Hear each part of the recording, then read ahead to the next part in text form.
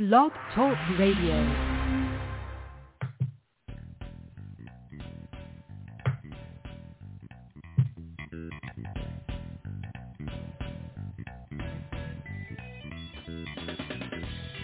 Welcome to the Football Garbage Time NFL podcast, in our Scares and Dares episode where we review our favorite horror movie scare of the week and give you the NFL player prop bets that we dare to make. My name is Hakun Wong, and I'm the editor-in-chief of Football Garbage Time, and with me as always for our Scares and Dares episodes, senior staff writer, my co-host, Joanne Kong. How you doing, Joanne? Good. Hi, everyone. All right, we've been off the air for a couple weeks, but we've been giving everyone our dares in our Just the Dares column each week, and I must say, you're really killing it, Joanne. You're really, really killing it. 7 of 8 player prop bets correct over the first 4 weeks of the season, putting you at 87.5%. Well, I have to kill something since my picks and my fantasy teams have been blowing up. They've been killing you, but you've been killing these picks. That's fine. That's all we care about on this podcast. So 87.5%. On the other hand, haven't been on a bit of a slide. Unfortunately, mostly due to unfortunate injuries, partially, like my David Montgomery, that definitely did me in. And I am only 4 of 8, actually putting me at 50%. It's basically a chance. So I am like the coin flip here. But don't worry, I'm hitting them all this week. I'm pretty confident I'm going to make up for all of this. All right, so we got a lot to talk about today. And as usual, we'll be talking about our horror movie scare of the week. This week, it will be Orphan First Kill that we'll be talking about. And then, of course, we'll give you our dares of the week, the player prop bets that we dare to make in week 5 of the NFL. So without further ado, let's say we get this thing rolling.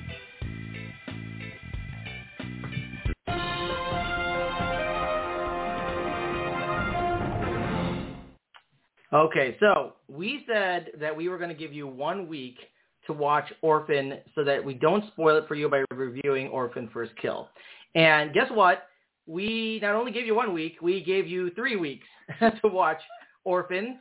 So you really have no one to blame but yourself now if you haven't watched it yet. And if there's a spoiler. And if there's a spoiler, this is on you, right? But that being said, if you don't want to spoil the twist in Orphan, feel free to skip ahead about 10 minutes here and get to our player prop picks that we dare to make in week 5. But if you did watch Orphan, as you were supposed to, and now that we've given you 3 weeks to do it, then we're going to review, as our horror movie scare of the week, Orphan First Kill, the 2022 prequel that's available for streaming on Peacock. Yeah.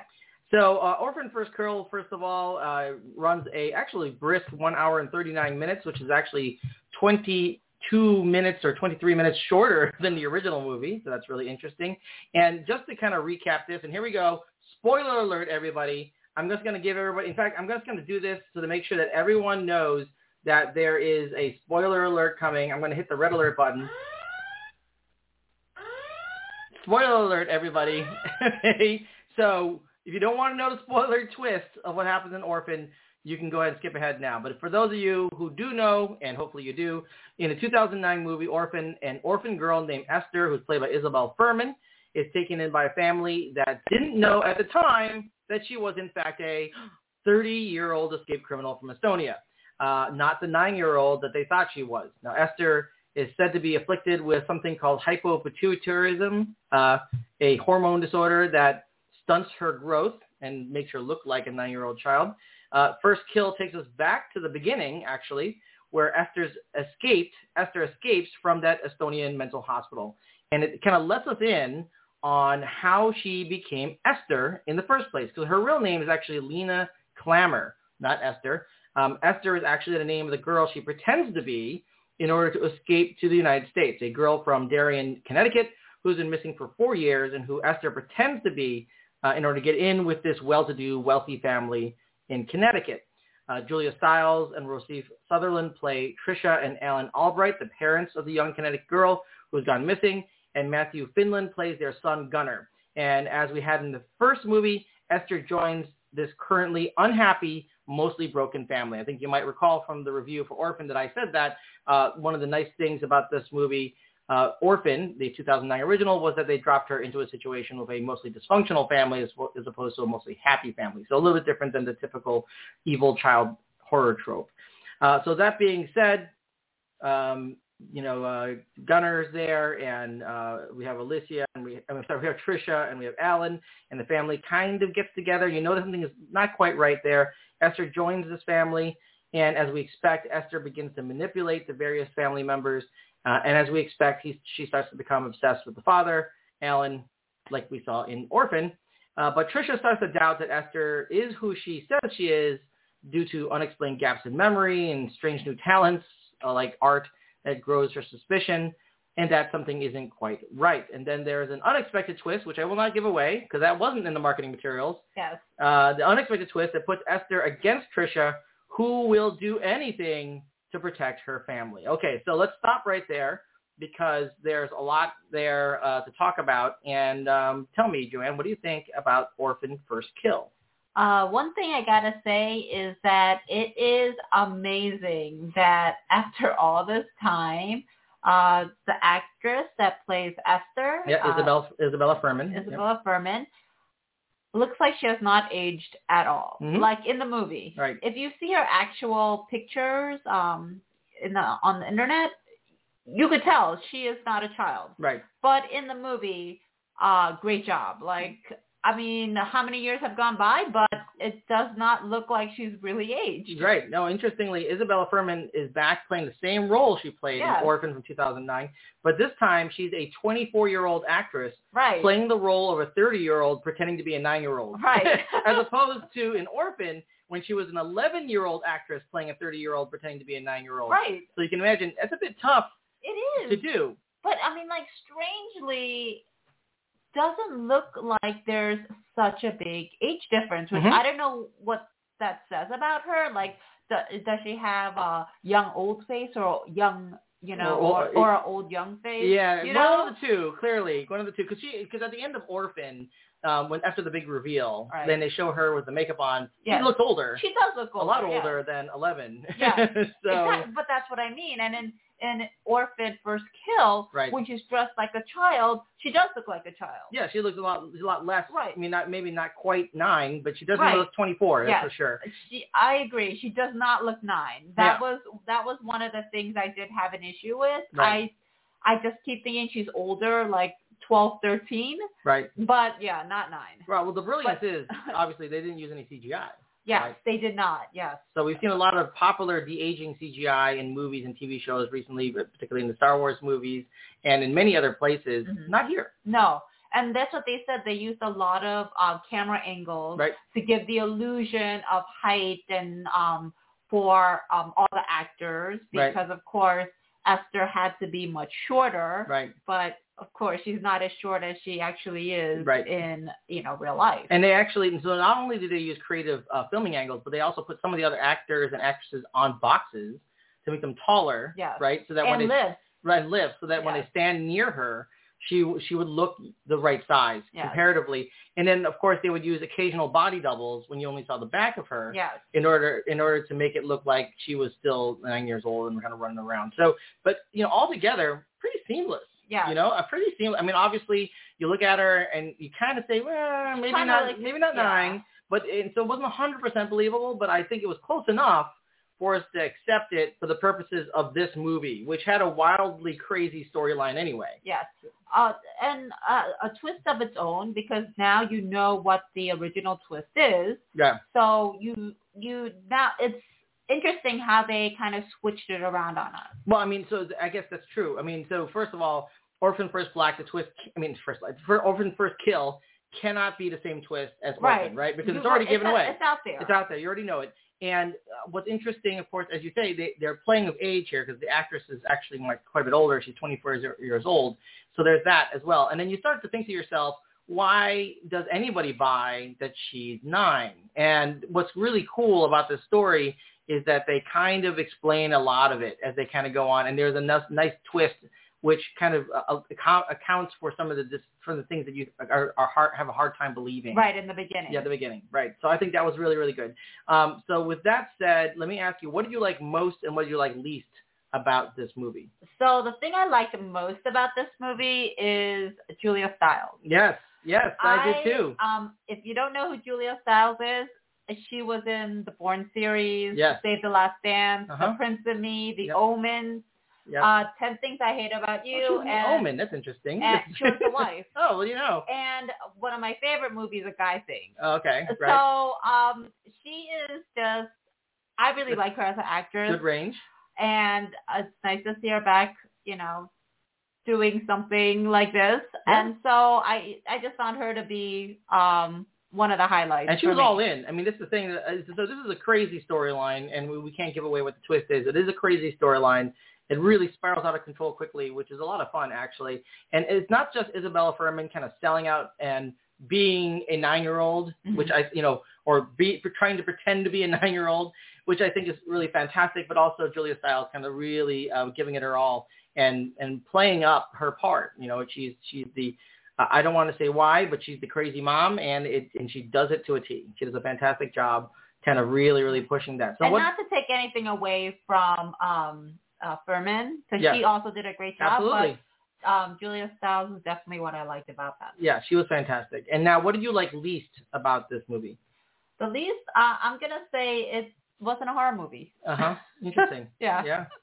It just wasn't a horror movie. Well, I mean, there were some aspects of it that were horror related, horror adjacent. I want to say it was horrific, but. Well, you mean what you did? Yes. Everything that happened in the movie. Yes, not the movie was horrific. But there were some scary, not scary, but tense parts of the movie that could qualify it as horror adjacent. Maybe not directly on brand horror movie, but there are lots of different kinds of horror movies. I think this is more of a horror thriller drama. You say that a lot. I feel like, the first one definitely could have been horror.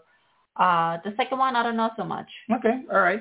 So and that's interesting because I actually there's nothing actually that I didn't like about this movie except for the fact that I don't know how they're ever going to make another one. I mean, it would kind of wig me out when all the kids aged out of Harry Potter. This is like aging out on steroids.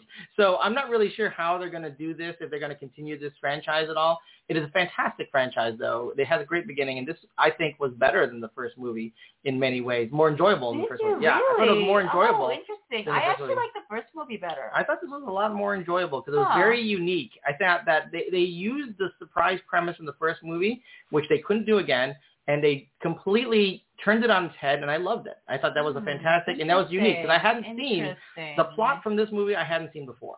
Interesting. I hadn't seen that. I hadn't seen this plot before. And I had seen plots that were similar to the first movie without the twist, but similar, this typical evil child trope.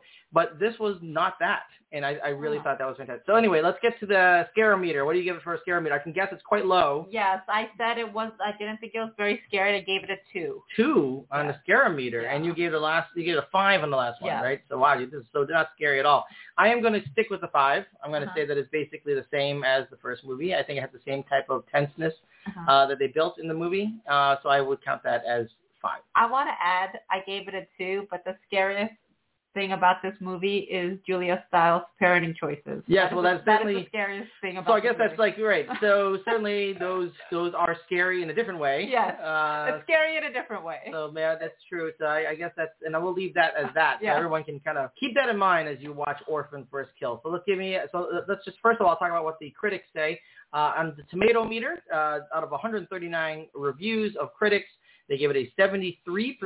Critics' consensus is, leaning into its ludicrous premise, Orphan First Kill is a sequel that holds its own, and for fans of campy horror, may even represent an improvement on the original. And the audience score, over 250 plus verified ratings, 77%, actually even higher than the critics. Audience consensus says, as long as you don't think about it too much, Orphan First Kill is a fun, twisty thriller with plenty of replay value. So there you go. What do you got as far as stars out of 4 for Orphan First Kill? I'm going to give it 2.5. 2.5. Yeah. And didn't you, what did you give it? You gave 2.5 last time. I gave 2.5 last time. Oh, interesting. Yeah. Okay. You can't be like, it's 2.3, you know what I mean? Well, 2.4. Sure. Right. Yeah, we're not going to do that to you. Right. It's not going to be that way. Yeah. I liked the first movie better. I understand what you're saying about the second movie, the sequel. Right.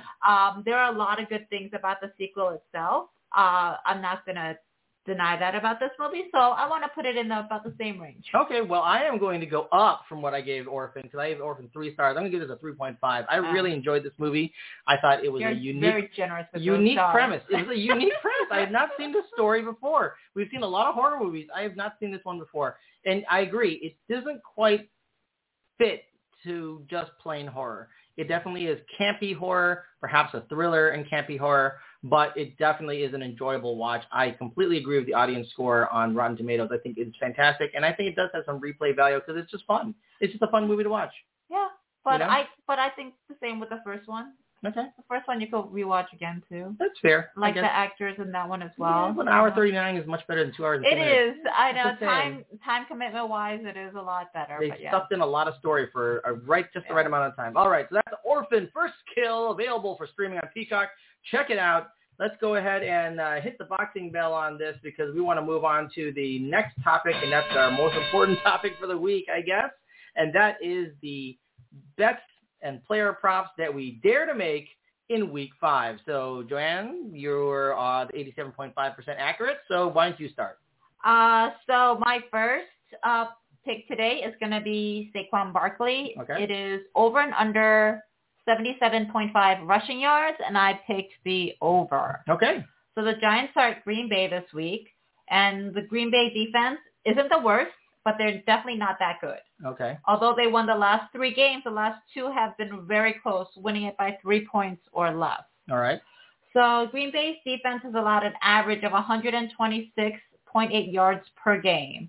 And to be more specific, they allowed New England's running back, Damian Harris, to rush for 88 yards and a touchdown. Mm-hmm. They let the Chicago Bears, David Montgomery, rush for 122 yards. And then Dalvin Cook rushed for 90 yards, all of which is more than 77.5. Right. But I'm not forgetting about Week 3 where they played Tampa Bay and they held Leonard Fournette to only 35 yards. Okay. But I'm saying not to take anything away from Leonard Fournette, yeah. but let's take away from Leonard Fournette now. David Montgomery, Damian Harris, and Dalvin Cook. All better than Leonard Fournette. That's fair.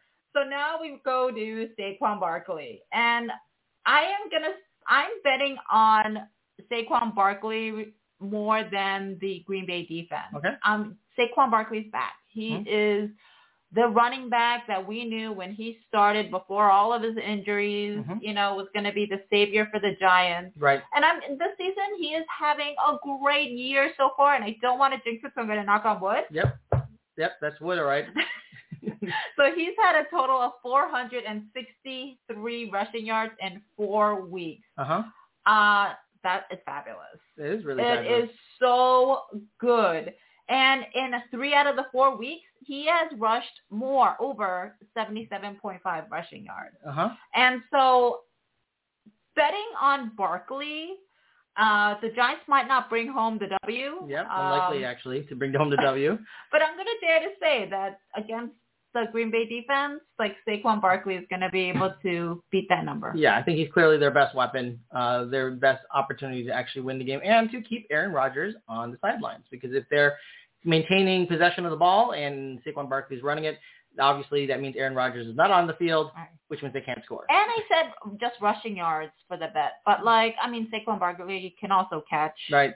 He's had receiving yards before. So. But the over-under with the receiving yards was pretty high. It was pretty high, a lot higher. It was much higher than Saquon Barkley usually does. Yeah, so, I might even take the under on that combo. But that being said, not a bad bet. I actually like that one. With Saquon Barkley. And I am going to go with a quarterback as my first pick. I'm going to go with Matthew Stafford. Matthew Stafford is playing the Dallas Cowboys this week, and the over-under is 255.5 total pass yards. So 255.5 total pass yards. I am taking the under on 255.5 pass yards against the Dallas Cowboys. Through 4 weeks, Matthew Stafford has averaged 253 pass yards per game, which, by the way, is less than 255.5. Yeah. But more importantly, Stafford's opponent, the Dallas Cowboys, are the 5th-ranked pass defense in the NFL and haven't allowed a quarterback to throw for more than 212 yards. And that list includes the Tampa Bay Buccaneers Tom Brady, who only threw for 212. But he hasn't been doing so well this season. But last week, he blew the doors off, 350 yards, 3 touchdowns. I know, but that was like 1 week. Against the Chiefs. So I'm just saying that the 212 yards of Tom Brady and Joe Burrow only managed 199 yards against them. So quite frankly, I think that demonstrates that the Dallas Cowboys defense is for real. And while many have credited the quarterback Cooper Rush for keeping the Cowboys afloat on offense since Dak Prescott went on IR, let's be honest, it's the Dallas defense that's kept them in games from week to week, from week two. I'd hate to say that, but yeah, I agree. Yeah, and the defense is going to make it very hard for Matthew Stafford to get over 255.5 yards this week, which, by the way, is over his average per week by a significant amount. So I'd say I'm going to take the under on Matthew Stafford in terms of passing yards on 255.5 pass yards against the Dallas Cowboys this weekend. Who's your I'd agree. Yeah? Okay. Yeah. He's been struggling a little. He has. So has all the Rams. The Rams' offense has been struggling a little. So my next pick is also another running back. Okay. It is going to be Dalvin Cook of the Minnesota Vikings. Yep. He is slated for 93.5 total rushing and receiving yards. Mm-hmm. And I decided to pick the over on that. Okay. The Vikings are playing the division rivals, the Chicago Bears. Yes, they are. Fortunately for the Vikings. And unfortunately for Bears fans. Unfortunately for the Bears, yes. Right. The Bears have the worst rushing defense this season. They are just sitting on the bottom. They are terrible. And they have allowed 183.3 yards per game on average. Rush yards, yeah. In rushing yards. Yeah. And, if you look at these numbers, like from week 1 to 4, it's 186, 203, 92, 262. Right. In the last 4 weeks. I mean, that is just like crazy numbers. 262 rushing yards. That's pretty bad. On. We obviously aren't even playing against the run right now. So and I gotta say, like, that one was against the Giants, I believe, at 262. Yeah. That was against the last week. Yep. So like I'm gonna put my eggs on to Dalvin Cook. Right. Combined, Dalvin Cook has exceeded the 93.5 for the most part, and I just think with that Bears defense, I don't see how Cook could not reach those numbers unless he got injured or there's some other kind of trickery. I don't know. Or they just decide to score through the air instead. Yes. It could be anything. But, I mean, the Bears are just so weak in the run game. I just don't see why they wouldn't pound it until the Bears figured it out. Yeah. They will next week. They won't figure it out. Like next week, Tuesday. Clearly, after the game is over. Yeah. Either way. So that, and obviously there were some concerns because Dalvin Cook did have an injury to his shoulder, his non-carrying hand shoulder. But that being said, he's practiced in full. He's played in full without restriction. And last week he played with a harness on his shoulder. Did not seem to impact him at all. No. So I like that, Dalvin Cook. Also, and I think Dalvin Cook is actually one of my DFS plays of the week as well. So I think he's great. I agree with that one. Right. And you are going to take the over on 93.5 total rush and receiving yards. Yes. Unless, like, something crazy happens and he's injured, and then I'm going to just say, like, when you don't reach it because of injury, that's really not our fault. Yeah, right, exactly. I really shouldn't be taking the loss for those ones and lost when because of injury. Because I was right? Because that time when I bet on David Montgomery, Khalil Herbert got those yards. Yes. If David Montgomery was out there, he would have gotten those yards. Yes. It's not like it couldn't have been done, but injury happens. Yeah. That's the game. Unfortunately, there is no injury out for us. So anyway, my second pick is Najee Harris. So I'm going to go over running back with my second pick.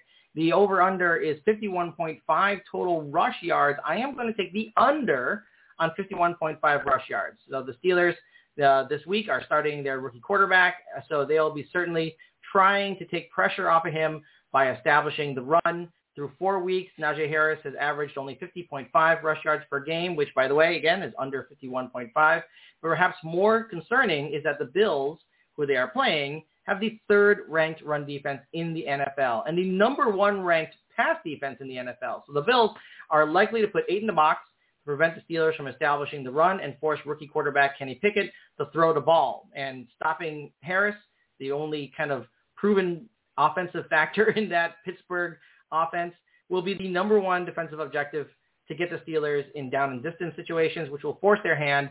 And we all saw Pickett throw 3 interceptions last week in basically 3/4 of a game. So I think that's going to be the plan for the Bills. They're going to put up a lot of guys in the box. They're going to force Pickett to throw, and they're going to hope that their number one ranked pass defense will keep them in check. which means not a lot for Najee Harris. And quite frankly, the Bills are a 14-point favorite, and if the Buffalo gets out to a big lead early, chances are Steelers may have to abandon the run entirely just to try and keep pace. So I think Harris is just not going to have the opportunity. He's going against a bad defense. He hasn't shown the numbers through the first 4 games of the week. I do not think he'll be exceeding 51.5 rush yards in week 5 against the Buffalo Bills. So I'm going to take the under on 51.5 total rush yards. Yeah.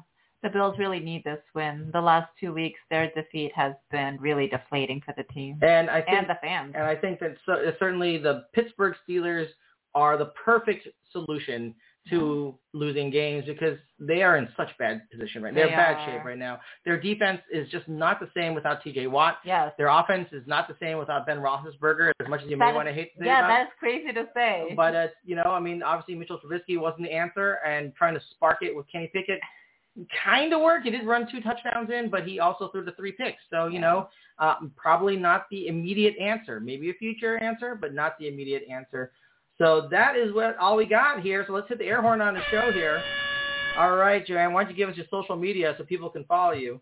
At Kung Fu For You on Twitter. All right, so everybody check that out because you want to make sure you get your jabs in on her picks, or at least give her thanks for those picks at 87.5%. She's doing quite well this season. Well, let's see if that streak continues. That's true. Well, you can find me at FB Garbage Time on Twitter. You can also find me on the Football Garbage Time page on Facebook. As usual, thank you for listening and wasting time with us.